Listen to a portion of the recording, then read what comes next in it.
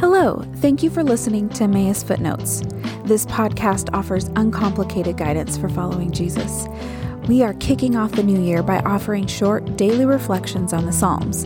These podcasts are meant to serve as aids in nurturing the habit of reading a psalm each day as a structured part of our prayer. Our church community is joining with other local churches and with a long history of Christian communities from around the world in the shared practice of reading and praying the Psalms together. We are praying Psalm 1 on January 1st, Psalm 2 on January 2nd, and so on all the way through the spring. We hope these short reflections on the first 30 Psalms will serve as a companion to your practice. Here is Pastor Nathan Oates. Psalm 5, for the director of music, for pipes, a psalm of David. Listen to my words, Lord. Consider my lament. Hear my cry for help, my King and my God. For to you I pray. In the morning, Lord, you hear my voice. In the morning I lay my requests before you and wait expectantly. For you are not a God who is pleased with wickedness. With you, evil people are not welcome. The arrogant cannot stand in your presence. You hate all who do wrong. You destroy those who tell lies. The bloodthirsty and deceitful you, Lord, detest. But I, by your great love, can come into your house. In reverence, I bow down toward your holy temple. Lead me, Lord, in your righteousness. Because of my enemies, make your way straight before me. Not a word from their mouth can be trusted. Their heart is filled with malice. Their throat is an open grave, and their tongues tell lies. Declare them guilty, O God. Let their intrigues be their downfall. Banish them for their many sins, for they have rebelled against you. But let all who take refuge in you be glad. Let them ever sing for joy. Spread your protection over them, that those who love your name may rejoice in you. Surely, Lord, you bless the righteous. You surround them with your favor as with a shield.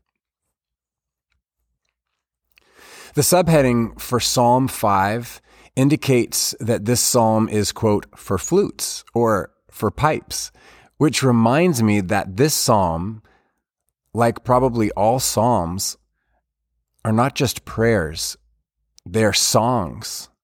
They're meant to be sung. These are prayer songs.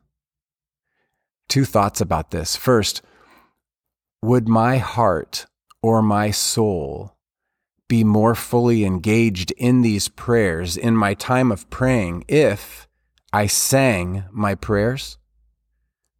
Would singing my prayers pull the whole practice of prayer out of my head and closer to my heart? Benedictine monks pray the Psalms by chanting or singing them.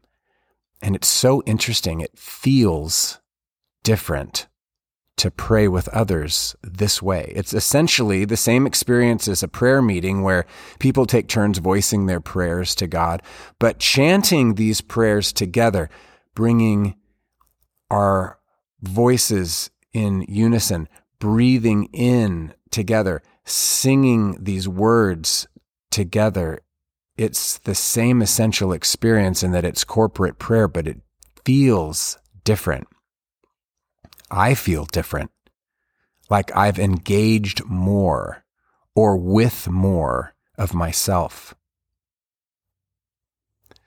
Second, would my devotion to Jesus be more whole, more honest, if I sang not just songs of praise like I do with many of you on Sunday mornings, but if I also sang laments like this psalm?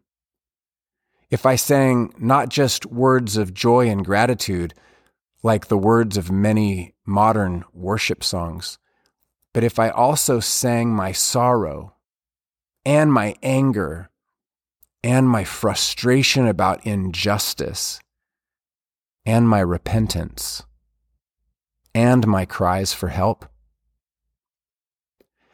I can't read this psalm, Psalm 5, without hearing the tune from an old Maranatha music song. This is the first psalm we've read so far that I remember singing. I even remember playing this song, not on a flute, but on my guitar in college. It was with this song that I learned to walk down from G to C to A. The part of this psalm that worked well for a simple worship song was the first few verses, which are essentially a request for God to hear and to help. But that's not all the psalm says. The original song had people singing about God's hatred for violence, God's abhorrence of arrogance, and cries for God's mercy. Then it swings back to a whole series of lyrics about the deceitful and untrustworthy words of enemies and requests for God to declare them guilty and banish them. Can you imagine us singing songs with words like, "Our enemies' throats are open graves" when we gather as a community? That somehow doesn't feel appropriate, does it? The only songs I can think of with themes of guilt and banishment, where enemies are being cursed and insulted, are rap songs, which don't feel like worship, but they do feel honest.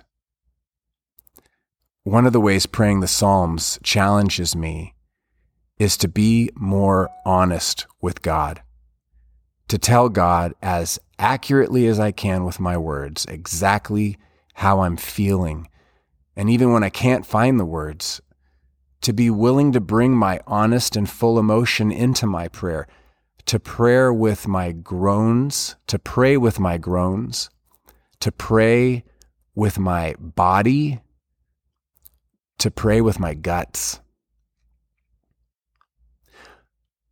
Once I prayed to God while flipping a tractor tire over and over and over again, squatting and lifting and throwing and yelling. And squatting and lifting and throwing and yelling. It was a powerful experience for me. It's been 4 years since that day, but I remember in detail the longings of that prayer time. Recently, I prayed to God while hiking alone in the woods with tears coming down, arms lifted up. These were times of prayer in which I was fully engaged. And I think that's the point. And the beauty of singing the Psalms, of not just praying the words, but of praying songs.